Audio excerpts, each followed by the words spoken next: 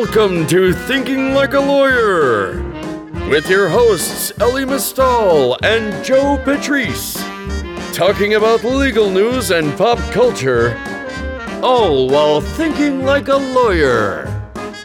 Here on Legal Talk Network. Hello, welcome to another edition of Thinking Like a Lawyer. I'm Joe Patrice from Above the Law. I'm joined, as usual, by my partner in this show. That was too long a pause there, Joe. I mean, I guess you're... Partner I was going to say in crime? co-editor, and then I was like, no, it's senior editor. Am I going to say co-senior editor? And so I went with partner in crime. Yeah, I think Okay, that's... I mean, I can live with partner in crime. I think that's fair. So, Catherine Rubino's here, also of Above the Law, obviously. How are you this fine day? You know, I'm still a little shook that it's not the long weekend, but we're rapidly approaching another weekend, so that'll be okay. Yeah, it is, however, a fairly long weekend, indeed, a fairly long summer, staring down the United States Supreme Court, who concluded activities today. Yeah, I think this was like the first time in 24 years that they've had decisions go into July. Yeah, although I think that's a little bit unfair. COVID, The previous time it was because there were a lot, and this time it was because they spent a month doing nothing. Quarantine is a bitch.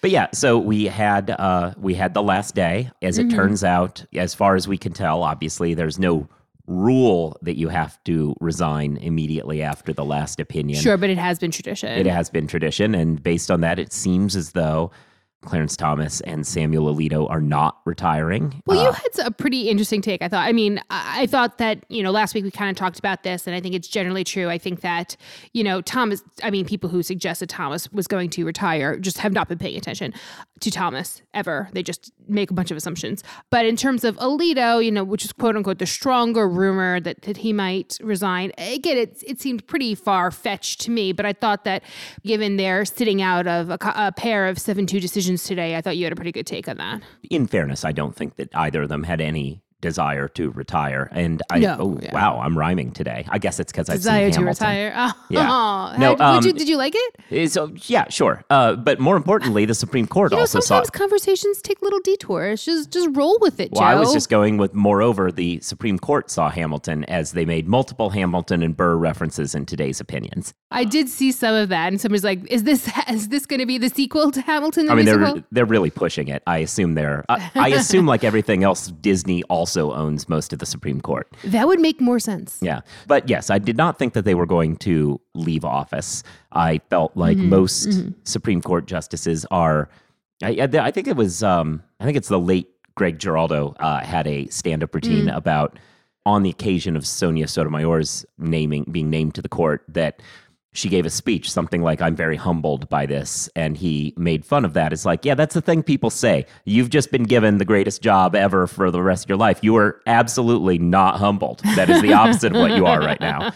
And I think that's true. I think that he was a lawyer, right, Greg Giraldo? Was he? I don't know. I think so. Anyway, great comic is the real point. But R.I.P. Yeah, and Catherine's making the kissing her fingers and pointing to the sky sign, which if we were a video chat, you would be see. funnier. Sure. Yeah. I get that. Anyway, I thought that they weren't going to because they are not humble people. Sure. These are people who do not believe they are replacement value, no matter how much Leonard Leo and the Federalist Society like everyone to believe that they can just plug another one out. They don't believe that. And I think that if there was any sense that they believed they were replacement value, and indeed any sense that the conservative movement wanted them to be pushed out the door and replaced with a 35-year-old from George Mason Law School or something.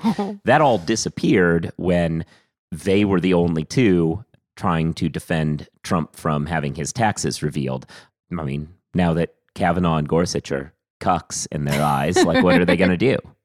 Yeah, that is particularly true. And I think it's something interesting about the plug and play model that you've been talking about, where when in terms of like the legislative branch, or, that's more of a plug and play scenario. The majority of the work that they do is voting. Sure, some folks, of course, write bills and whatnot in their committees, but most of their work is voting up or down particular pieces of legislation. And it doesn't matter who's voting yay or nay, right? But when it comes to Supreme Court decisions, those are written, and even though the decision, the result might be the one that they wanted, how they write it, and the methods that they use to write it, and the cases that they cite and the logic that they use obviously has the ripple effect. And frankly, that's why who writes the abortion decision matters. Like, that's why all of this really is important. And I think that as much as the conservatives may want to the plug and play model, I think that the mere structure of the way that the courts write their decisions prevent that from being accurate.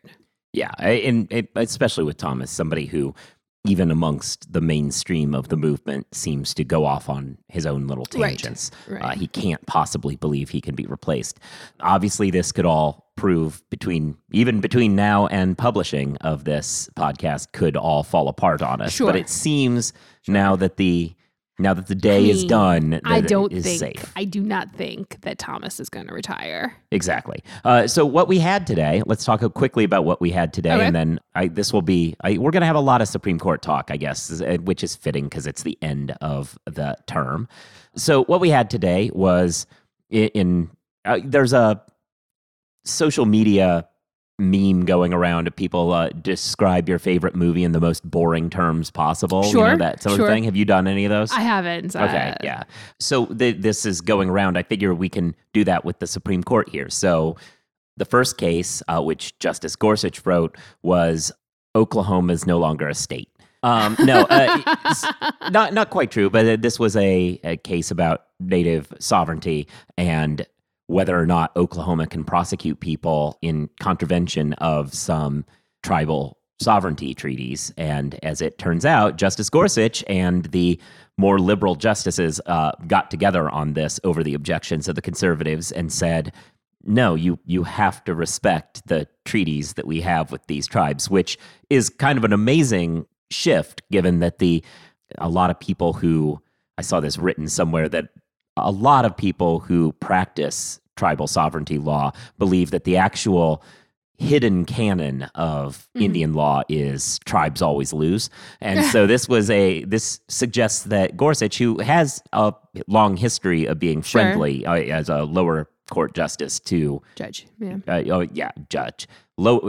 Before becoming a justice, when he was a judge, being more friendly to tribes. Yeah. So this was kind of expected, but it's a huge... Something I've seen going around social media today about that particular decision was that this is the second time that RBG has been the senior person on top of a decision, and the decision has been written by Gorsuch. So something that she would have approved, signed off on, and whatnot. And some folks are taking it as, a sign that RBG is not the liberal hero that they want. And listen, I mean, she's not my favorite justice. I like her a lot, but I think Sotomayor is sitting right there doing the work. But the other thing I think that sort of the memification of the Supreme Court is missing is that, in order to get five justices to agree, oftentimes these sorts of deals have to be made, right? Mm-hmm. It's very possible that, Gorsuch would have sided with or written a concurrence or written his own dissent if it wasn't something that he wrote. So I think that there's a lot of behind the scenes politicking that perhaps we don't capture when we write memes. Yeah, and that's fair. And on the other hand, though, it's... But also maybe... I haven't spent a ton of time on this opinion. I read it quickly, but then the other two that we're about to get to rolled in and drew me away. But I'm also not altogether sure there was a lot of politicking. It seems as though his opinion was pretty straight up the gut of what you would imagine the liberals would have chosen. Which you would want it to. More or less, it was that this might make things harder for Oklahoma to prosecute crimes, but tough. The borders that we have. So goes sovereignty. The agreements we have with these people are not, cannot be waved away at your convenience. He didn't really say it that way, but more or less, yeah. Mm-hmm. So then the other two cases, which were both written by the Chief Justice, how would we describe these in a boring way? Chief Justice delays decision. There is that. Chief Justice punts with great fanfare. But it's also true that you could say that the White House attempts to overrule Nixon fails. That doesn't sound super boring, though. Yeah, so these were the cases about whether or not, in the first instance, the Manhattan district attorney would be able to subpoena financial documents from the Trump organization. Mm-hmm. And in the second case, it was whether or not there are a variety of congressional subpoenas out there to secure financial information and whether or not those are valid. In all cases, they didn't really come to a conclusion. Thomas and Alito said, obviously, the president doesn't have to answer to anyone. The other justices felt that... And that's where they cited the Aaron Burr case, right? It was the treason case of Aaron Burr that I think they cited, and they, because Burr wanted to subpoena Jefferson, and I believe that was one of the citations anyway to Hamilton that you were alluding to earlier. Yeah. What I was going to say is that both of these cases still involve more litigation. The Vance case, the Manhattan one, Seems closer. That is much closer. It more or less said that there is not an absolute immunity here. It will be kicked back down to the circuit and then potentially from there back down to district court. But we are looking at the high likelihood that this is a subpoena that has to be complied with. Now, will that be done before November? Difficult to say. Probably not. The question... Now, do you think that it's something... You have a bit more white-collar experience than the average bear. Is it something that could be done by November, and we are concerned that the sort of delays within the Manhattan District Attorney's Office might prevent it? Or is it just that the process is such that it could not be fast-tracked? If you wanted to get this done, this could get done. And you don't think Cy Vance wants to get this done, or doesn't care about getting it done? No, I mean, I think I assume, given that this is a high-profile matter, that he will work diligently on it, so long as it results in him.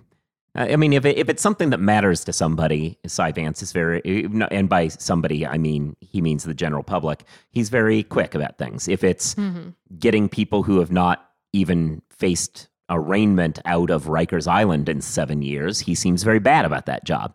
Yeah. That job seems probably more important. However, this is going to be a high profile enough matter that I assume he'll work quickly. But there's going to be motions to delay it at the circuit level. There will be attempts to muck it up below that. So it'll take some time. In a normal proceeding, you could imagine this all moving fairly quickly, but who knows? Maybe this will be our October surprise. Yeah, I mean, could be. So far, it seems as though, I believe Deutsche Bank has already intimated that they're going to comply with subpoenas that they've received. So some of the third parties are going to move forward like that. The other case about congressional subpoenas was more tricky. This is the one where Congress says, hey, I want this stuff, and the federal government said, the Solicitor General's office said, no, you don't get to have those because you have no reason to see those because you're not impeaching anybody. And their position is, well, how would we know whether we're impeaching somebody until we see these things? Seems like a bit of a chicken and egg question right there. But... It is. And the majority in this was, we think that it's ridiculous to assume the president can avoid congressional subpoenas. We also think it's ridiculous to assume that Congress can subpoena anything they ever want ever. Here's some broad guidelines that we would like to see followed. Get on that. So everybody go back and get on that. It is pretty much impossible to believe that this will be resolved. Sure. They're basically all starting from scratch. It will have to go through multiple tiers. I mean, we brought up Nixon earlier. You could envision a world where things get fast-tracked, and I mean, the Nixon case was 9 days after it came out, the Supreme Court had an opinion on it. That's not something I think anybody, certainly not what the conservatives on the court have an appetite to do in this instance. Sure, they'd rather wait till it's moot. Yeah, I mean, that was what the three majority conservatives suggested by having this punt of a decision, was that they have no appetite to push this any faster. I mean, it pisses off Alito and Thomas, but what Kavanaugh and Gorsuch and Roberts did is save the power of Congress to ask questions about Hunter Biden and Ukraine for the next 4 years, which is what I fully expect. Yeah. I mean, you can't look at these decisions and not be cynical. And I think that a cynical eye towards these decisions is necessary in order to fully understand what was said and why it was said. Yeah. But it'll be really interesting to see. Yeah. So we were talking about retirements. Obviously, we've determined that we don't believe Alito and Thomas are going to retire. Another justice who there's no reason to believe would retire is Chief Justice Roberts, despite the fact that he falls down and goes boom. He did, and nobody knew. Yeah, and that's really the bigger issue here. So for those who weren't tracking all of this, because no one was able to track it because they didn't report it in a private. And it also happened during, quarantine time, so there are not as many people who can observe stuff and, But didn't happen at his house. True. The Chief Justice, who pays something like $90,000 to become a member and then $9,000 a year to maintain a member at some country club he goes to, was walking around his country club in late June and fell down and managed to crack his head open sufficiently that he had to get stitches and stay overnight in a hospital. Well, I mean, in fairness, my understanding is that it's just a flesh wound. No, right. But it wasn't that the laceration was so severe that it required being overnight, but that he has previously on 2 separate occasions had what are they called? Seizures. That's what they call. Yeah. Sorry, seizures as a result of falls, and so in an abundance of caution, they decided to keep him overnight for observation,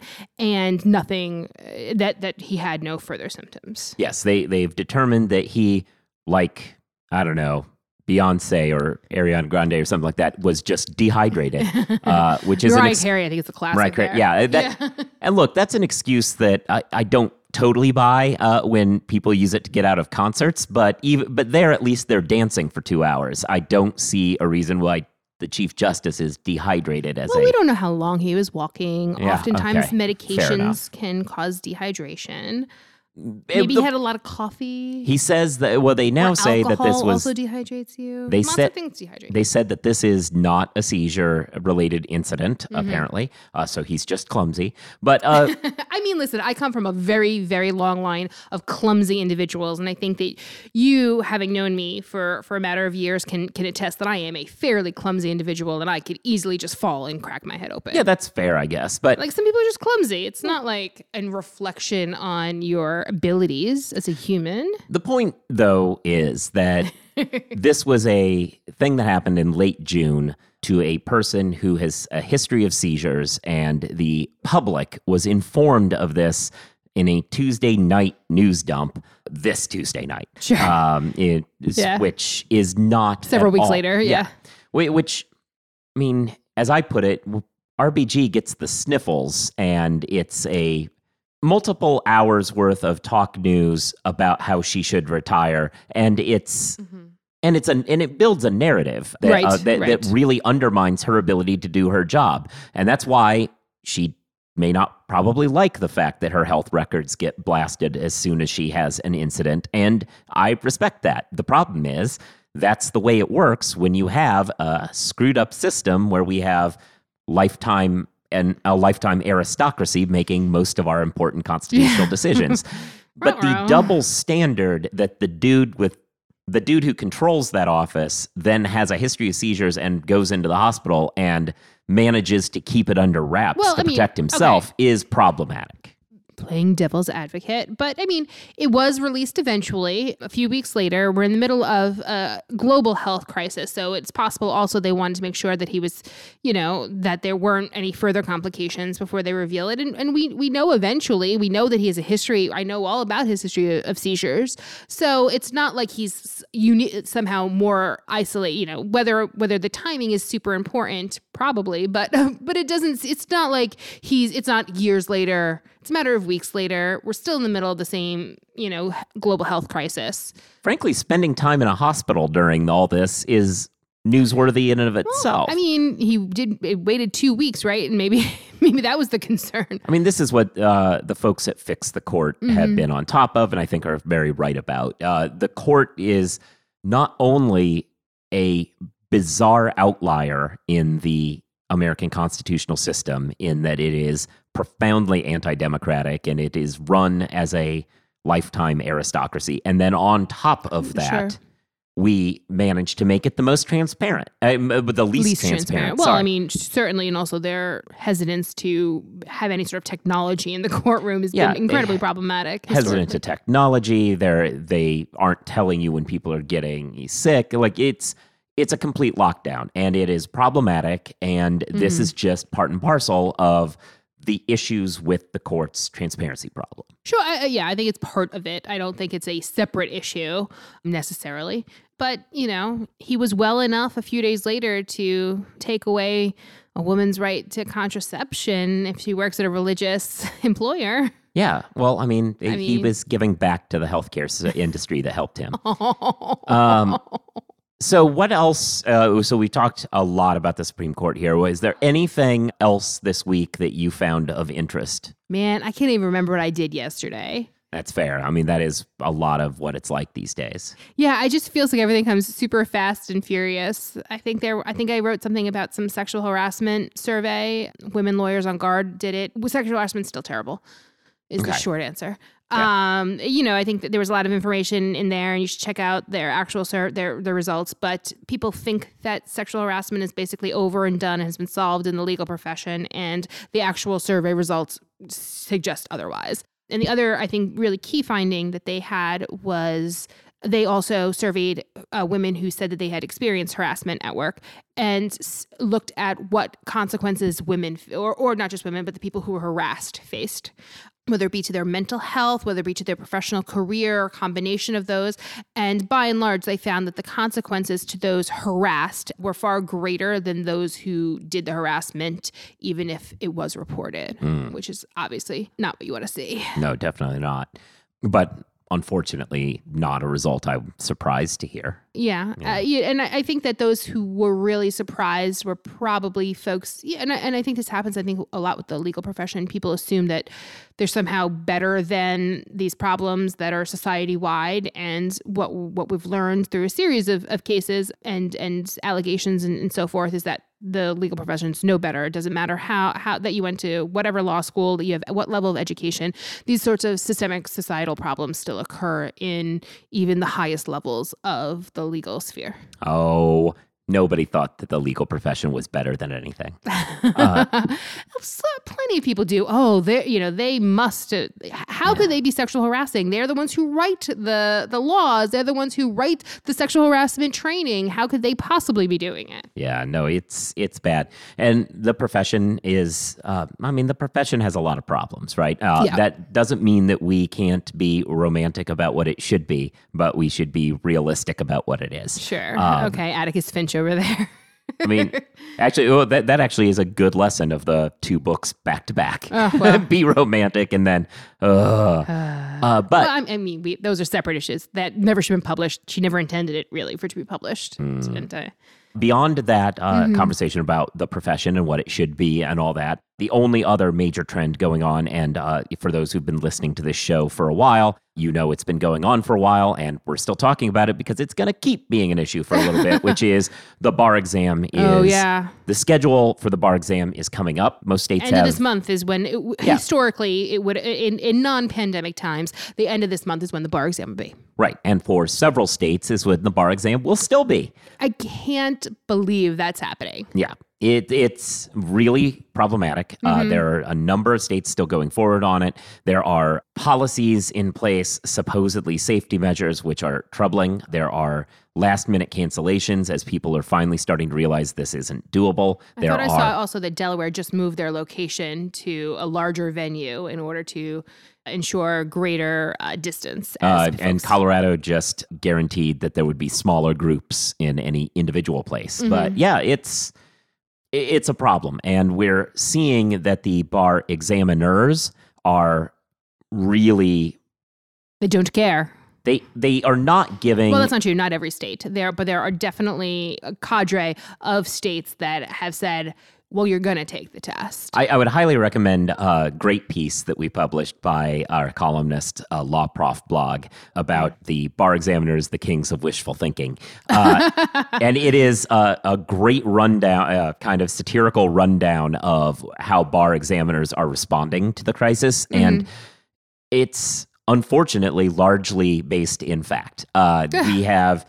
We've seen calls where the bar examiners who are doing it over Zoom, because of course they wouldn't do it in person because that would be dangerous, but are being asked why all the students graduates have to take a test in person under these circumstances. And we are seeing bar examiners who are on these calls going to sleep, rolling their eyes. It's disconcerting, to say the least. It's disconcerting. And look, I'm sensitive to the idea that on a 3-hour Zoom call, you're possibly not going to always appear engaged. Like, that's going to happen. I mean, Sure. I look disinterested when you're talking during this podcast half the time. Really? But that's Really?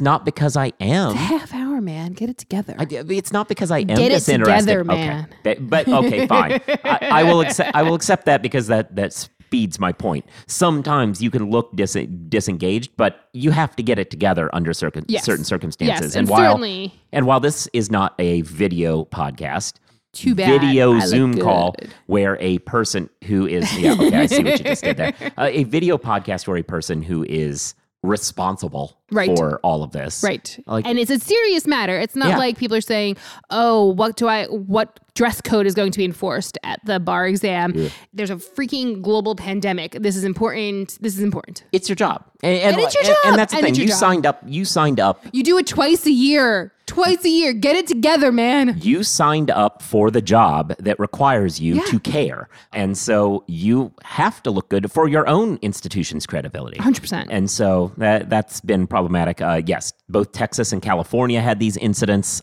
We wrote about them at Above the Law in a joint column about why can't these people stay awake. But that's... Get the bar examiners more coffee. Yeah, that should be the refrain. But anyway... And I kind of used it as a throwaway, but I actually thought one of the funnier, sad, but also funny bar exam stories that you did, since you're kind of our point on all things bar exam related at the moment, was Virginia. Have we not talked about that one on this show yet? I think remember. it happened this week. Did it? I think so. No, that had to have been like a year ago. It Time feels- has no meaning, you guys. Yes, the Virginia bar exam has looked at the situation and realized that it's dangerous for people to be taking an in-person bar exam. And so they have decided that men don't have to wear ties to the exam anymore. Men had to wear ties to the Virginia bar exam. They actually still have to wear suits, but the tie itself is not required. I remember what outfit I wore to the bar exam because I wanted it to be a lucky outfit that my. a series of outfits. I mean, you know me, you know I did this. Mm-hmm. But I can't imagine if I had to wear a suit or a dress to the bar exam. I mean, it seems laughable. And I think you had a great line. Did I? I don't remember what The it would cosplay. be. This was again. Remember, I thought this story was like a month ago. Like You said that they're just playing lawyer cosplay. it is. I mean, yes, the bar examiners are at least are trying to have like a dress up Renaissance fair LARPing of lawyering. Utterly unnecessary to wear anything in particular to take the bar exam. It is completely Yes. irrelevant to your ability to be a lawyer. It is not in front of a client. It is not in front of a judge. It is just a bunch of bullshit, and Yeah. it's laughable that is their biggest concern right now. Yeah, but I mean, it highlights how bar examiners Yes, don't care about this. They wrap themselves in protecting the public and all this garbage, but they really just care about running their annual party where they make little graduates jump through hoops and dress up all cute for Yep. them and play pub trivia about law stuff. Like, there is no real advantage. It doesn't protect anybody. There's a great article from Oregon Court of Appeals judge where she just unloaded on people saying that the bar exam is about public protection, because she's like, it's not, and I've been doing this for years. I know it's not, and let me explain how badly these arguments play if you know what you're talking about. As you might imagine, Joe Patrice is a big fan of diploma privilege. I am. I think that, and I mean, not, it's pretty obvious, but yeah. yeah, and I think I'm definitely a fan of it on an emergency basis, but I think on a Certainly. going forward basis, I think it has to go hand in hand with a tightening of the ship among law schools. Like, we do have a problem of people who can't pass the bar when they graduate from some law schools. Now, some of that is because bar exams are dumb and should be letting more people in. But others of it is because we have diploma mill California. law schools. Well, we have diploma mill law. Sure. Yeah, exactly. Yeah. Diploma mill law schools that don't actually prepare people to be attorneys. do much of anything, yeah. And in that case, I think during this emergency time, we have to err on the side of caution and let those people all in. Right. But longer term, I think a diploma privilege program, or there's also some distinctions between that and education privilege, and I won't get into all that now. We'll Sure. talk about that on a future podcast. But I think that they're probably next week's even. But Preview. But I think that there's a value in moving to that system long term because it Sure. will then Sure. force the ABA and so on to be in a better position to tighten up. And I think the ABA wants to. I just think that they are hamstrung by bar exams and schools that say it doesn't matter how lax we are, it'll get settled at the bar exam settle it, stage. yeah, in the back end. It Yeah. should be a front end question before students are asked to pay or take out loans. Yeah. Hundreds of thousands of dollars worth. We should know in the trust first end, that in the front if end. you've gone to a law school and completed an approved curriculum, then you have mastered the subject matter. Mm-hmm. That does not mean that you have mastered your ethics exam. It does not mean that you've passed character and fitness, but it does mean you at least have passed all of the subject matter requirements to be Yeah. a professional. I think you're right. Then you have an ethics continue to have an ethics exam. Oh, yeah. If not, strengthen it. Because Yeah, if make you it want, actually make it a real thing. because if you want to talk about protecting the public, it seems to me as though those two things have a lot closer line than a bar exam. Yeah. But, well, we've been going on for a bit in a pretty rapid fire way. So unless you have something else to say, I'm prepared to. I can hold my peace till next week. Oh, what? I mean, I don't have a thing. I'm just saying. oh, okay. I Cool. thought it was a cute line. No, you didn't like it. Sure. You're Well, and- such a jerk. What? Well, I mean, it was fine. Like, what do you want me to say? Do you want me to lie? Like, You're such a jerk. all right. So, with that said, thanks for listening. Thank you for subscribing, hopefully. You should be subscribed. You should give reviews, give stars, write something. All those things help, and they give us guidance and helps out the algorithm figure us out where we are. You should be reading Above the Law. You should follow. I'm at Joseph Patrice. She's at Catherine1. That's numeral 1, both on Twitter. You should be listening to other shows. Catherine hosts The Jabot. I do. We also both usually host our special coverage ATL COVID cast, which we talk about COVID and the law related issues. You should check out, there's some other Above the Law shows. You should check out all the offerings from the Legal Talk Network. You have, and yeah, if you have a hankering for legal tech stuff, on Fridays, I do another show where I'm a panelist. So I'm on Bob Ambrogi's show. So you can find us in a lot of places. With all that said, we'll talk to you in the future. Peace. If you'd like more information about what you've heard today, please visit LegalTalkNetwork.com. You can also find us at AboveTheLaw.com, ATLRedline.com, iTunes, RSS, Twitter, and Facebook. The views expressed by the participants of this program are their own and do not represent the views of, nor are they endorsed by, Legal Talk Network, its officers, directors, employees, agents, representatives, shareholders, and subsidiaries. None of the content should be considered legal advice. As always, consult a lawyer.